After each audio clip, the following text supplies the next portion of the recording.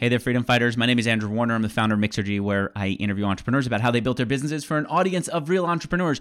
When I started out in the tech space with an online greeting card company, one of the things that our lawyers told us to do was just stop allowing kids on the site. Do whatever you can to not have any kids on the site. And I said, why? They said, well, think about it. When someone needs to send out a greeting card, do you collect their email address? I said, yeah, we hope that they join our email list.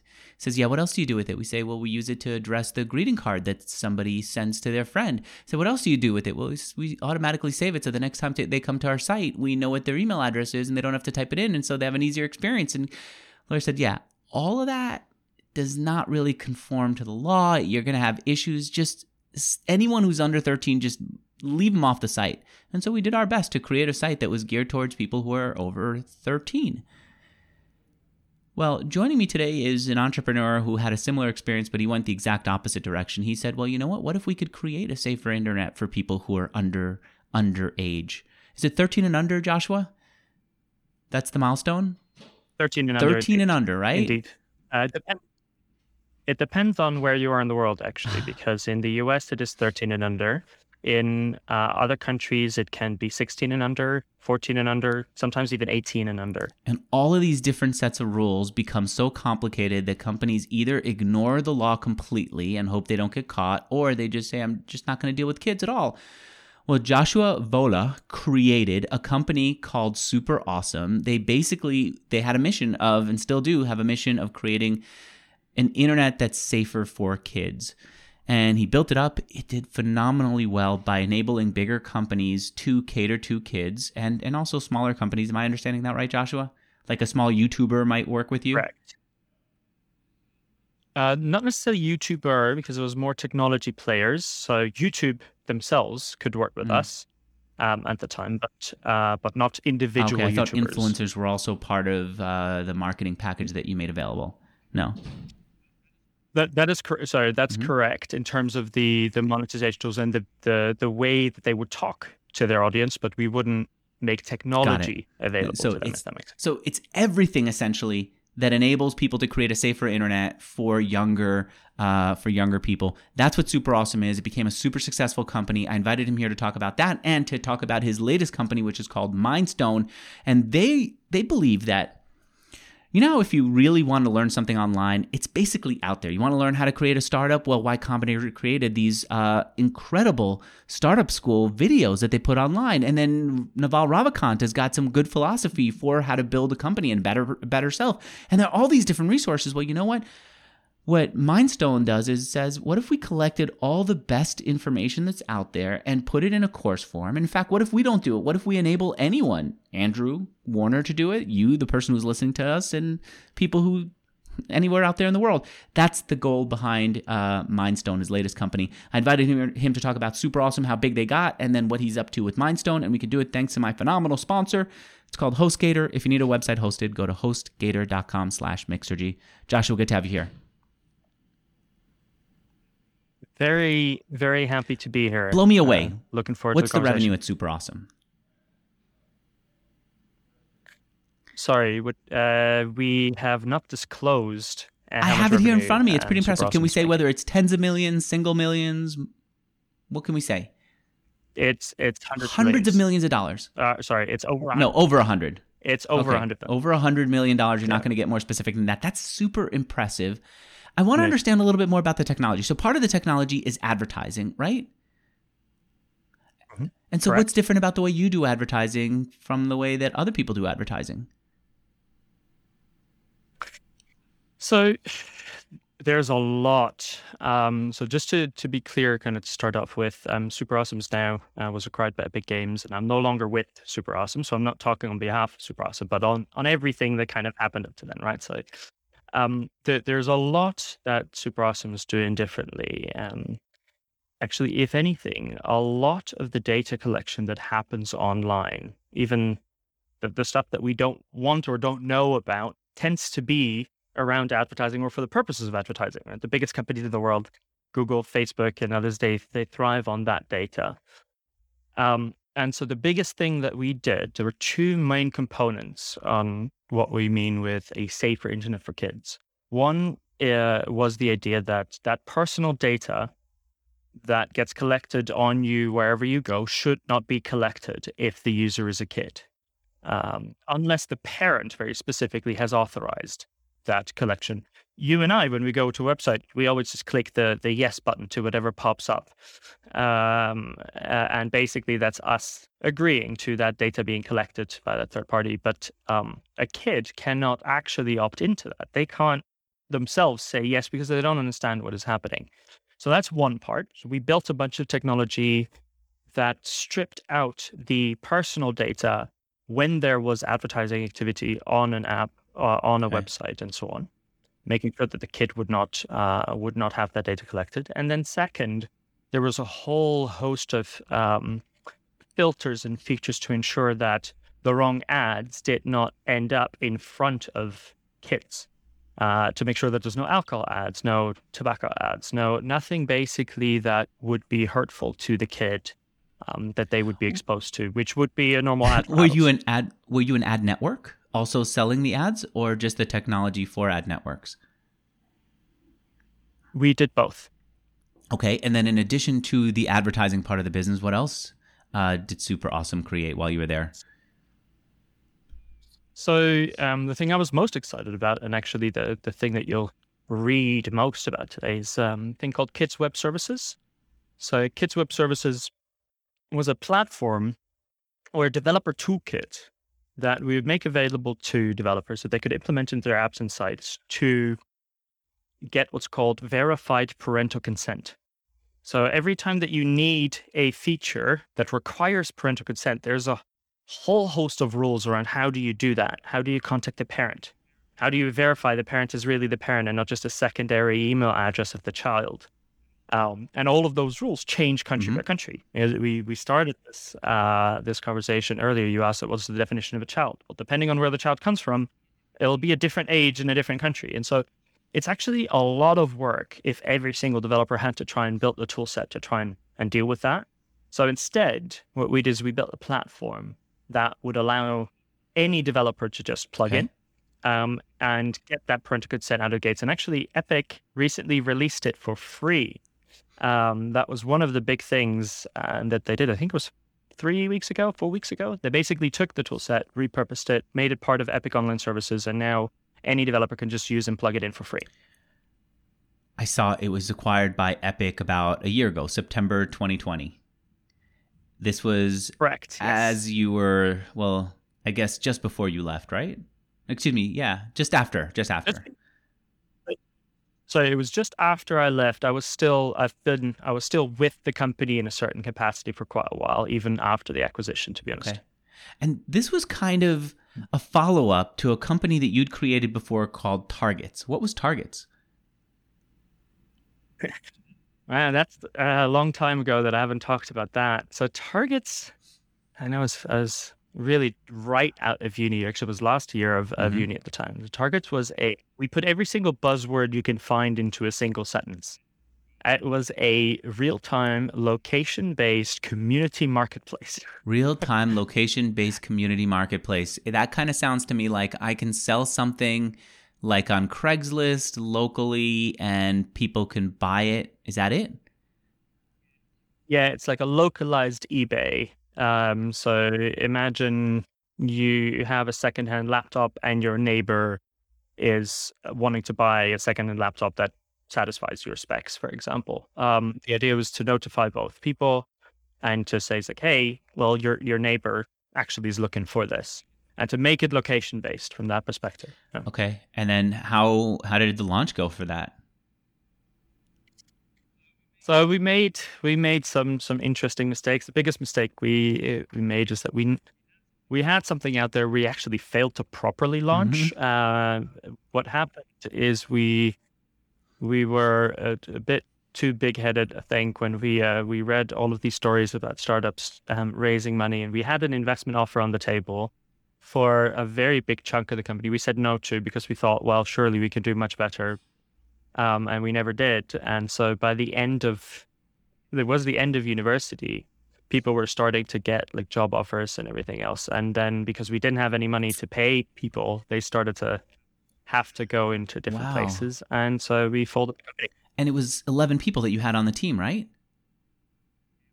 It was, yes. It was a very interesting thing. I still think somebody has to build it. Actually, I'd say Facebook Marketplace is getting there somewhat What at do you this mean? point What in is terms it? of What is what the our real parameters. time component of it?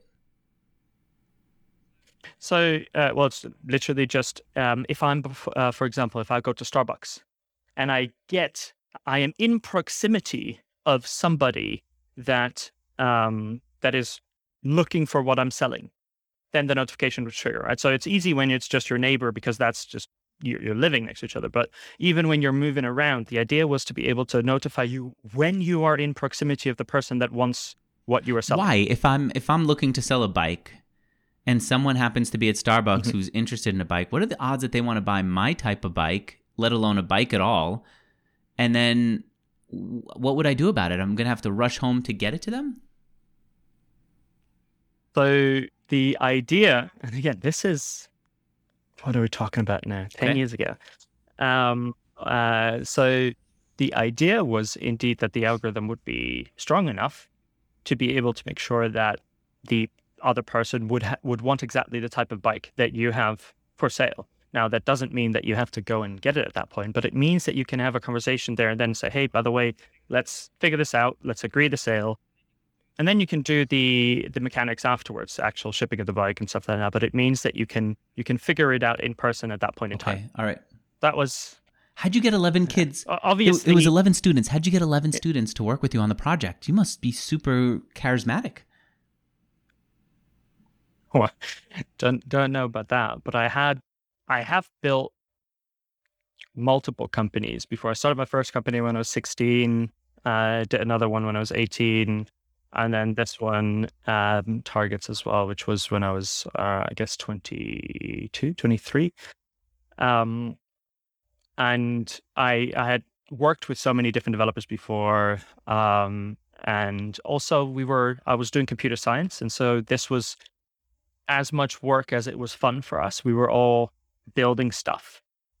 This was the time when I was still building stuff. Like I was actually coding myself, and so that I don't do that anymore. They don't let me anymore at But I Mindstorm. heard you started I used developing to. when you were 11 years old, partially because you were still struggling with French. You were in Geneva, where they speak French mostly, right? Mhm. How'd you end up there at Yeah. such a young age? So I moved to Geneva actually when I was Okay. 12, and it was basically my dad who got a job. Well, at 12 you don't have that much of a say if you want to stay, but parents want to go, then you kind of have to go. So ended up following, and yeah, I got very strongly into gaming because of the fact that I couldn't really talk to anyone other than my neighbors. Luckily enough, our neighbors spoke English, and in the Netherlands, almost everyone at least speaks some English, and so I did know how to speak English, and I was able to communicate with our neighbors. But that was it, which meant that every other hour of the day that wasn't spent with either at school or with the neighbors, I would end up playing games. And then I got really interested in just how they were made and how you built them. And I was getting into online games, and so I ended up creating websites because people wanted like a forum for the guild to communicate and things like that. And I ended up being the person building Yeah. all of that. So that's how I got in. Okay, and so one of the companies that you created started out when you heard a friend say that they needed a website, from what I understand. You said, hey, I could build this website. You got paid for it. Then you started going on Craigslist, or the local equivalent of Craigslist. What was the local equivalent of Craigslist? What was the? It started with an A.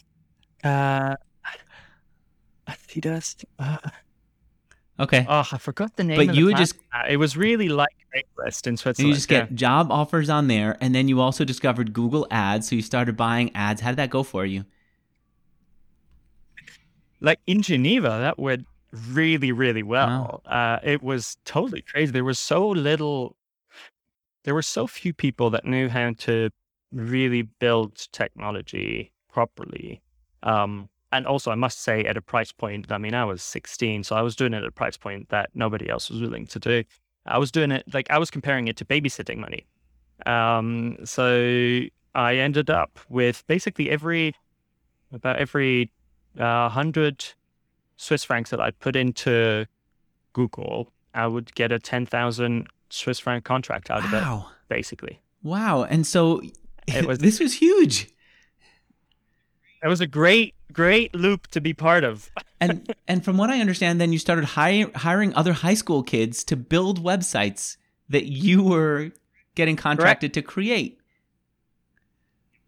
Yep. Impressive. That's how the company started. All right. And so now I understand why it is that you'd be the person who other students would say, Joshua's got an idea. We're going to work with him. It's going to be big. You're the guy who, from what I heard, came to the first day of university in a suit and tie.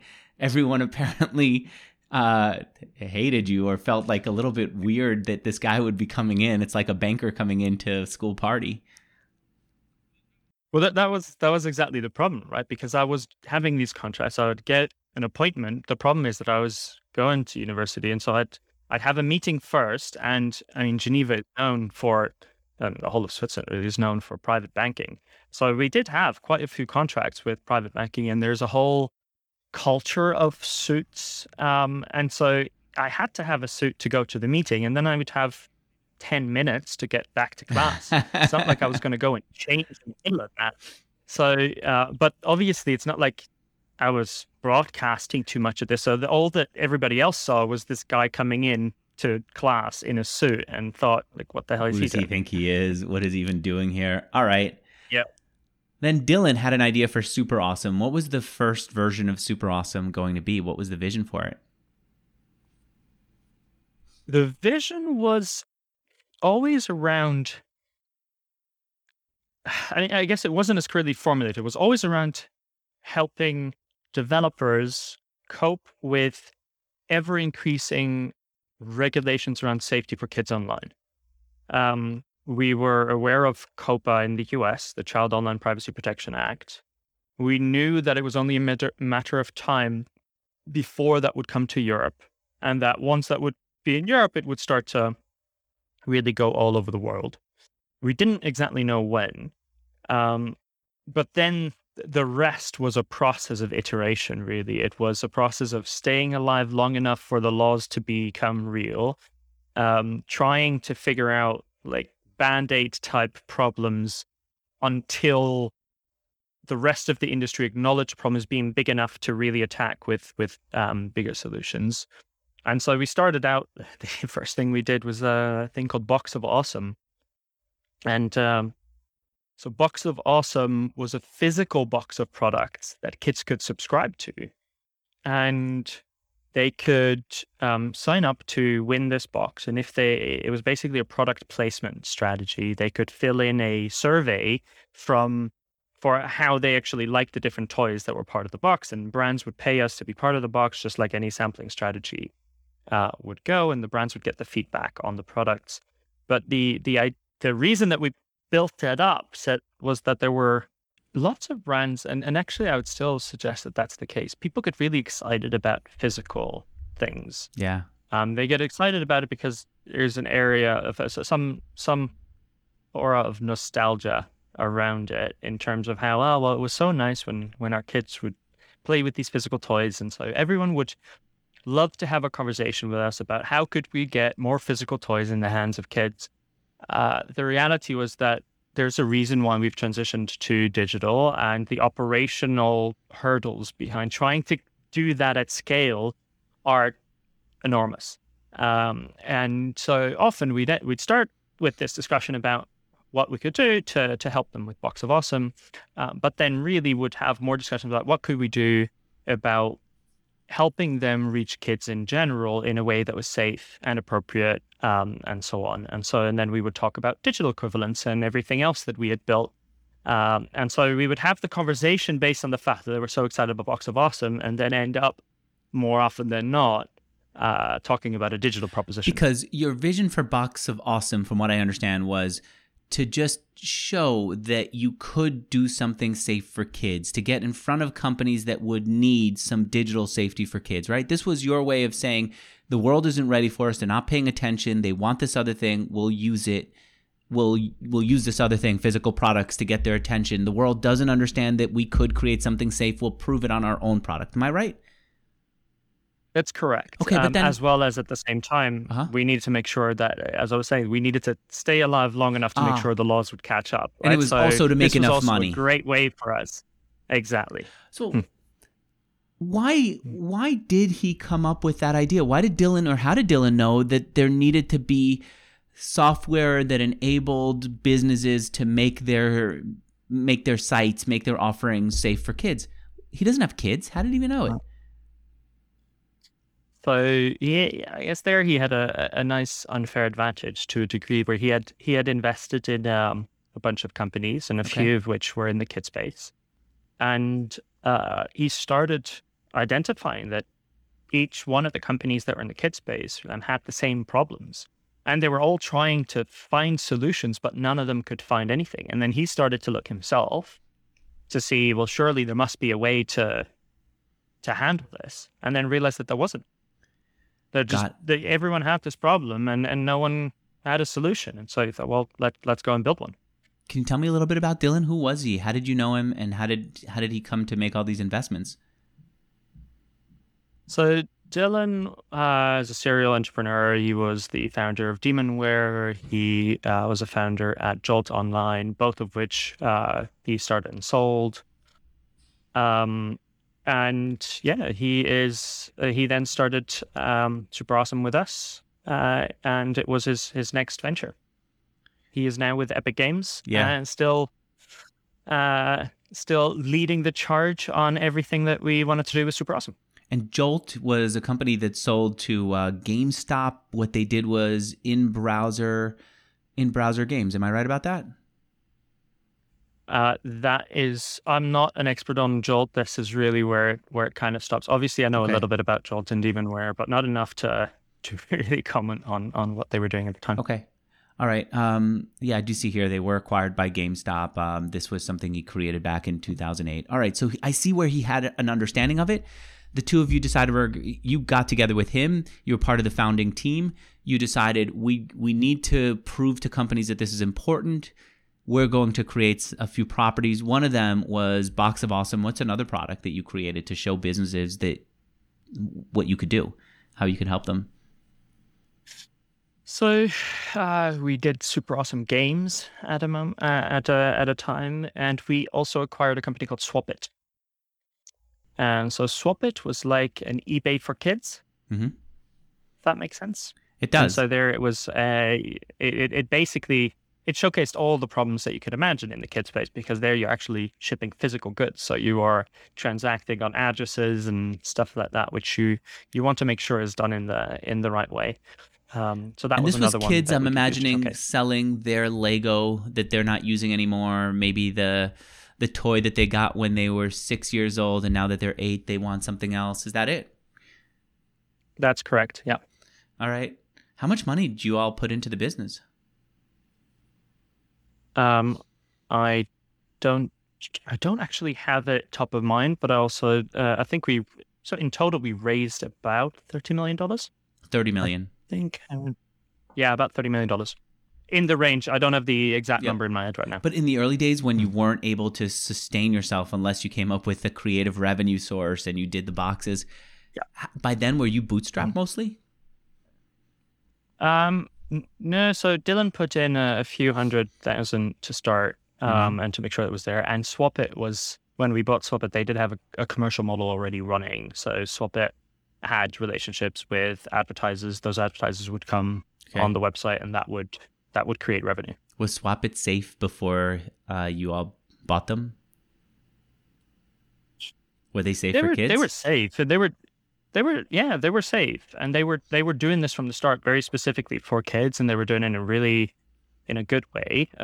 Did we improve it? Yes, I would say so. But like, these are the very, very early stages, right? This is day one of the company, so we ended up learning as much from how that was built in order to inform how we could then create services out of them for other developers to use, as we ended up making it better over time at the same time.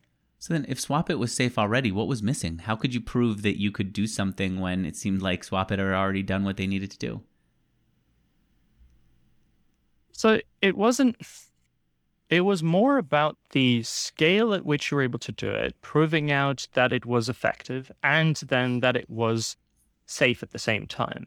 The things that we needed to prove, believe it or not, we still had to prove that kids were spending time online.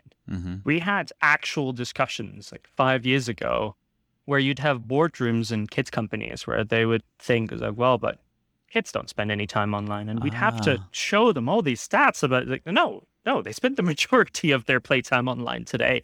And if you don't know that, there is a problem with your brand.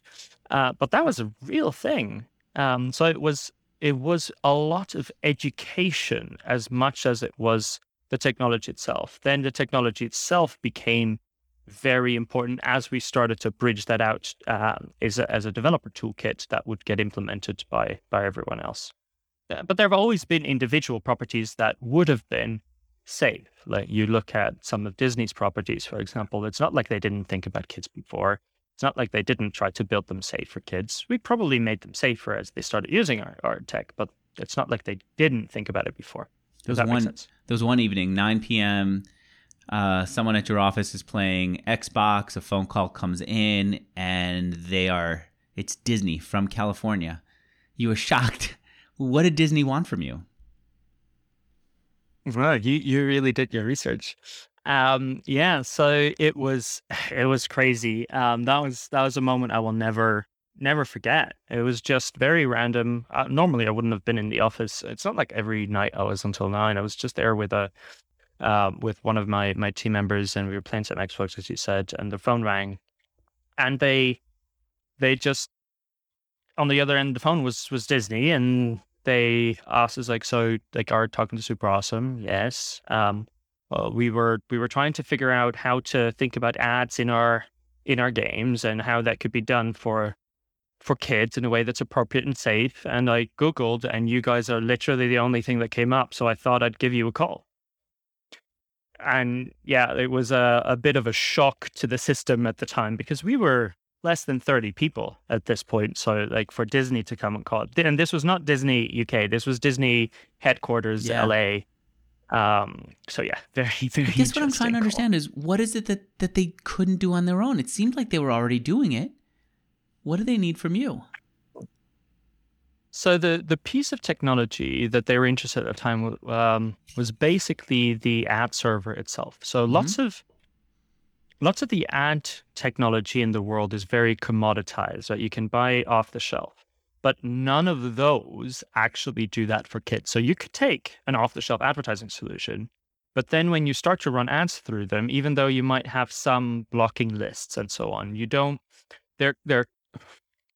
They're tuned in a way to try and reduce risk, but not to remove it.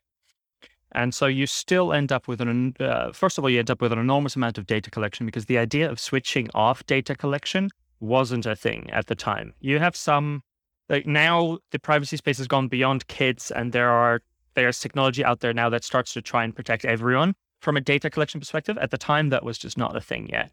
And so when they were to use all that off-the-shelf technology, it would automatically start collecting data on kids, and that's not something they wanted to do. And they also didn't want to reinvent the wheel and build an ad server because they thought, well, that's not our business. We built great experiences for kids, and we have relationships with advertisers, but we don't want to have to build the middleware that kind of manages those relationships. And we were the only ones that had built that technology, and so that's what the conversation was about. You built it how soon into the business? How many years after you started? So we started building it it was very progressively. From within the first year, we started building it, but it was initially as a network. So you can imagine the different steps towards it. First, we had one property with Swapbit. Then we started to try and build some bridges between Swapbit and Box of Awesome, and we had Box of OMG that came afterwards as well. So we started to build some tech that would allow us to run a campaign across all 3 of those properties with like only having to manage it once. Then once we had that, we started to swap out the core technology that we were using underneath. So we first did video, where like when the campaign was video, we would serve the video ourselves rather than using this off-the-shelf technology. Then we would do the banner technology. And so over time, we basically were able to remove everybody else. You know, Joshua, that's a pretty interesting way of building something. Acquire a few companies, and then build something for yourself at those companies so that you could prove it and understand it, and then also have a track record, then go out to other companies and say, look what we're doing internally. It's built for you too. Would you like to sign up? That's a brilliant way to get started. Yeah, that's indeed. So like we'd have those three that we had ourselves, and then we had a head of network at the time that would go and look for other properties that had a similar problem to what we had. And so then, because we had already done it for our three properties, obviously we'd built it in a way that it would be easy to add a fourth or a fifth. It's just the fourth and the fifth were not our properties anymore. They were now network partners that were just using our technology. So that's kind of how we got into the early days of scaling. And you as a CTO, your vision the whole time was, I'm building this for ourselves, but this has to be for other companies. The main customer will always be other customers. That's my vision for the future. Oh, it was definitely that second part. So I would more say we were always building it for the industry as a whole. We were just dogfooding it with ourselves to make sure we would make the biggest mistakes ourselves first before we would expose it to everybody else. This is also why later on we acquired PopJam, for example, which became pretty successful. And that dogfooding is still something I believe very strongly in, which is if you use your own product, you end up building a better one because you feel the pain of the things that don't work. Do you remember one of the experiences that was especially painful that helped you make a better product?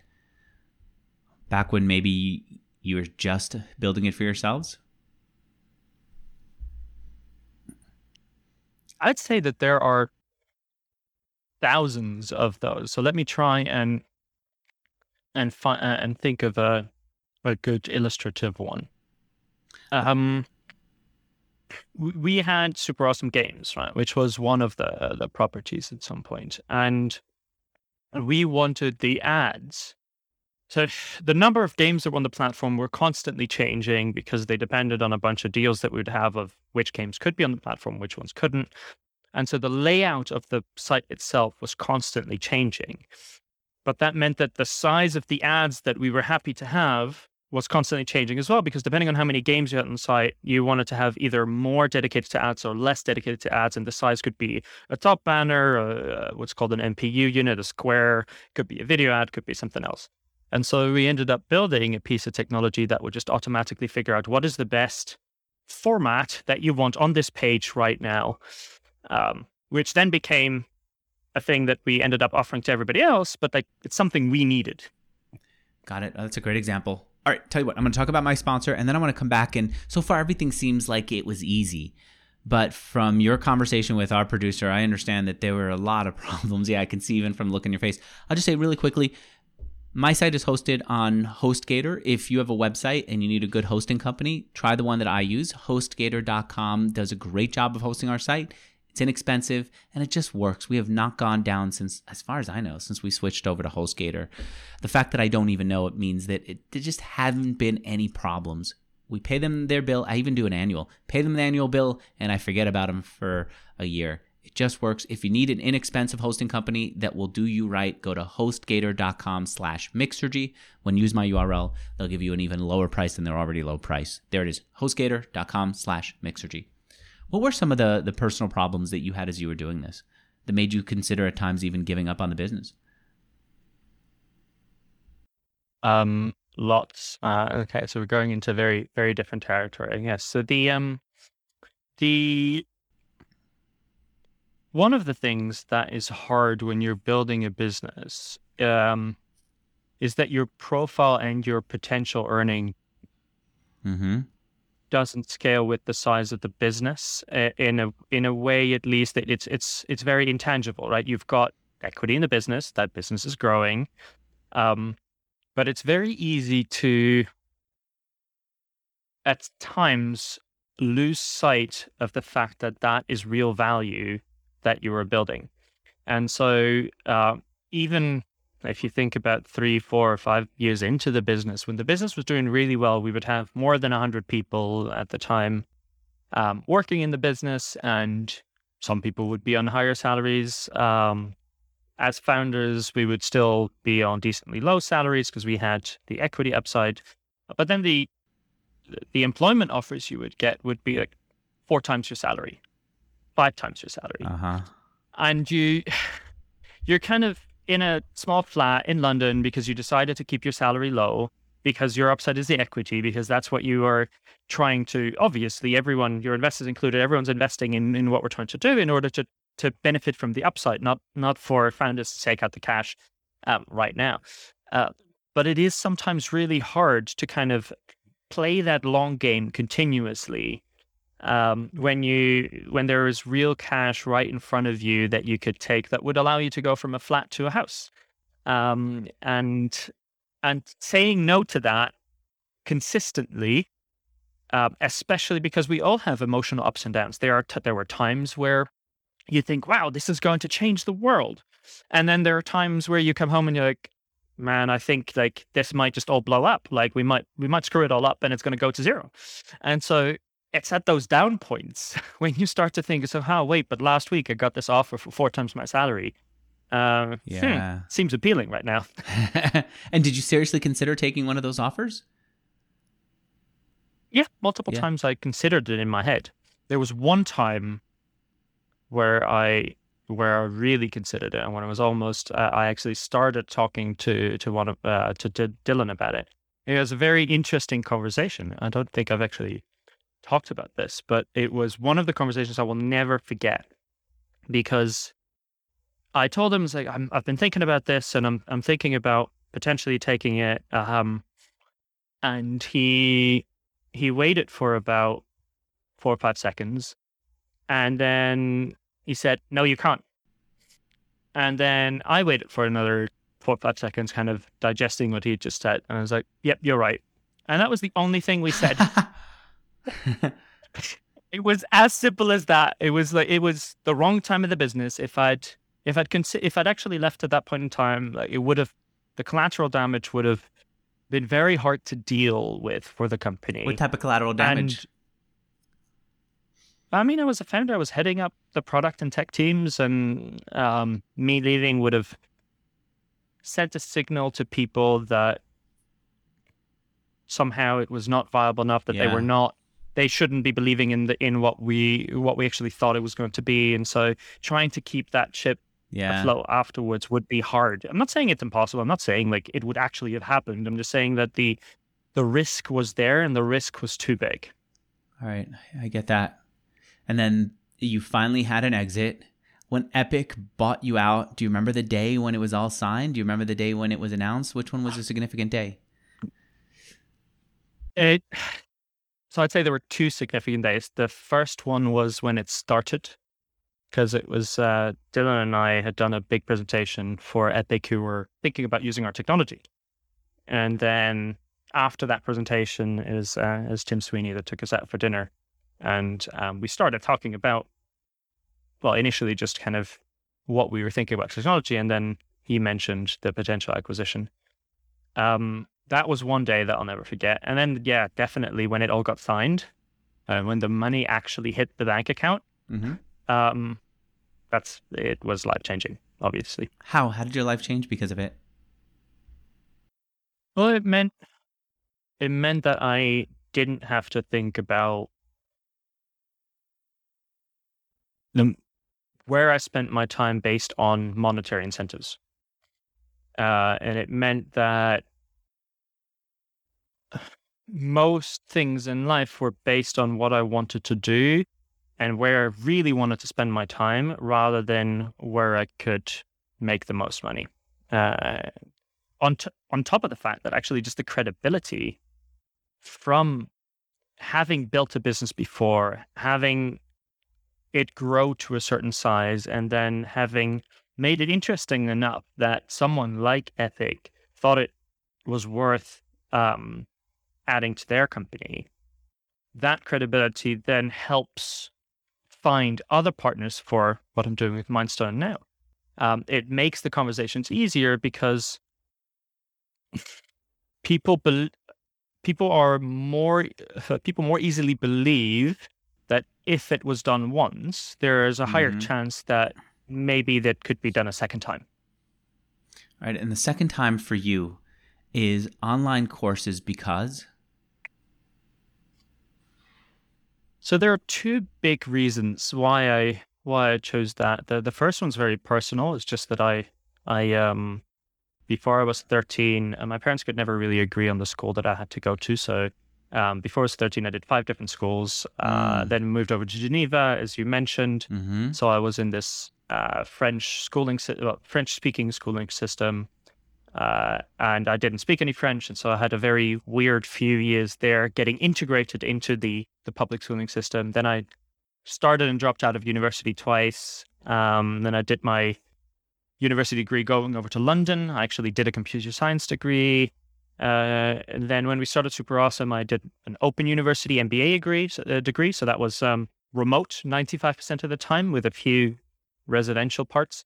And I've been a big consumer of different massive online courses. But all of that was alongside the fact that I taught myself how to code. And so before I even went to university in computer science, I'd already built 3 businesses around it and basically paid my way through university doing that. And so I also had this self-learning path and experience, which out of everything I've done, I'm convinced that the best learning experience was me going online, finding the right things, trying things out, and just being able to iterate. And so I've always been fairly strongly dissatisfied with the current education system and the experiences around learning that are being offered, especially knowing that there is this massive resource, which is the internet, that sits right there, which everyone could use if only we made it slightly more accessible to people to use it. So there was a really strong personal drive behind it. But then second, it was just that I wanted to focus my time on where I thought I could have the biggest impact. And at a high level, I think in the world, the 2 industries with the biggest impact would be education and healthcare, because they have ripple effects that no other industry can replicate. Like when you help people become a better learner, then they are able to help the world be better. And so the more people you're able to help learn better, the more that that impact amplifies. And the same is true really from a health perspective. If you're able to help people be healthier, then they're able to achieve more. If they're able to achieve more, then that has ripple effects. So why this approach with Mindstone? Why the approach of saying you can create your course using already existing material that's online? Why not say to your course creators, create it from scratch? What are you seeing in this assembly of content that's better than creation of new content? So the hypothesis is that we don't need more content. If anything you want to learn today online, you already can. If I wanted to learn how to build a rocket, I can do that purely based off of video podcasts and articles that are already there. If I wanted to learn how to invest in the stock market, I can do that based off of content that's already there. The problem is not that there isn't enough content, it's that the barrier to entry, the self-discipline that it requires today to really just sit down and try and figure out, okay, where do I start? That is a pretty high barrier. There's only a small percentage of society today, I'd say, that have the self-discipline to sit down and literally just break down an entire industry and say, okay, I want to learn more about economics. Now I'm going to go and do a bunch of Google searches and figure out where to start. But if you were able to move that barrier to entry lower, to allow a little bit more of directionality where you can give people a starting point by pointing them towards, where do I start if I want to learn about economics? Well, I can take Economics 101 that's been put together by this person, and then I might take Economics 201 by another person, or Market Dynamics by another person, and it gives you a directed set of resources that you can follow from start to end. Now, that makes it much more accessible for the average person to take advantage of all that content that's already there, if that makes sense. Okay. One of the things that I think about there is, I think about copyright issues. If I create a course using, say, Y Combinator Startup School videos, am I breaking their... Well, I can't imagine that it's a copyright issue, because if they're putting it on YouTube and I'm embedding the YouTube video, that's fine. So that's what you're saying. That's exactly it. So I'm just pointing to the material that's there. And if I want people to just see a clip of it, not the whole thing, not the part where they do an introduction, not the part where there's a Q&A, because that's a waste of time, I could clip that too on Mindstone, right? Exactly. Okay, so I guess that's not an issue. And then if I create, what if I use their name in my marketing material to tell people I'm going to teach you how to start a startup, and it's going to include material from Y Combinator, then I'm using their name in order to get customers or to get people to take my course.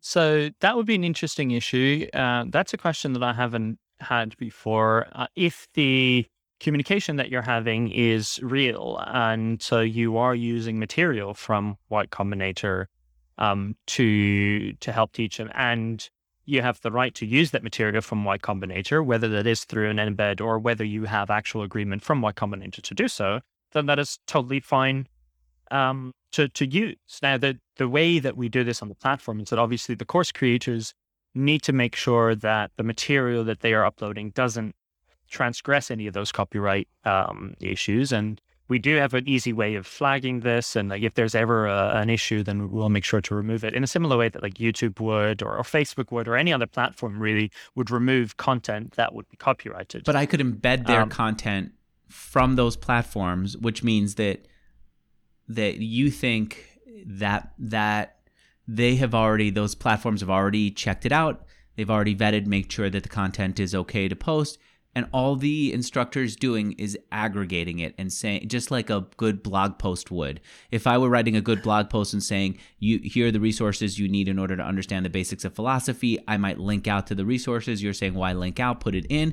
And then you're also saying at Mindstone, it's not enough to just point people to the right material. You want to get the right parts of that material, and you want to run some tests to make sure that they understand it and that it's helping. And that's what you're trying to do with Mindstone.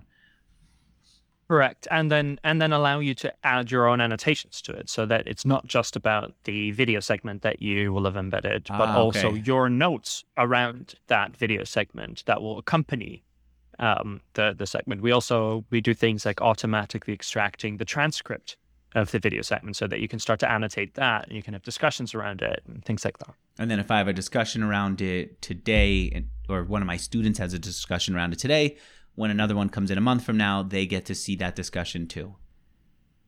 Correct. Okay. And I'm saying all these things with question marks because as far as I could tell, it hasn't launched yet, right? It's still on a waiting list? That is correct. Yeah. So It is currently with a waiting list. We do have, it is actually operational. So we do have learners go through it.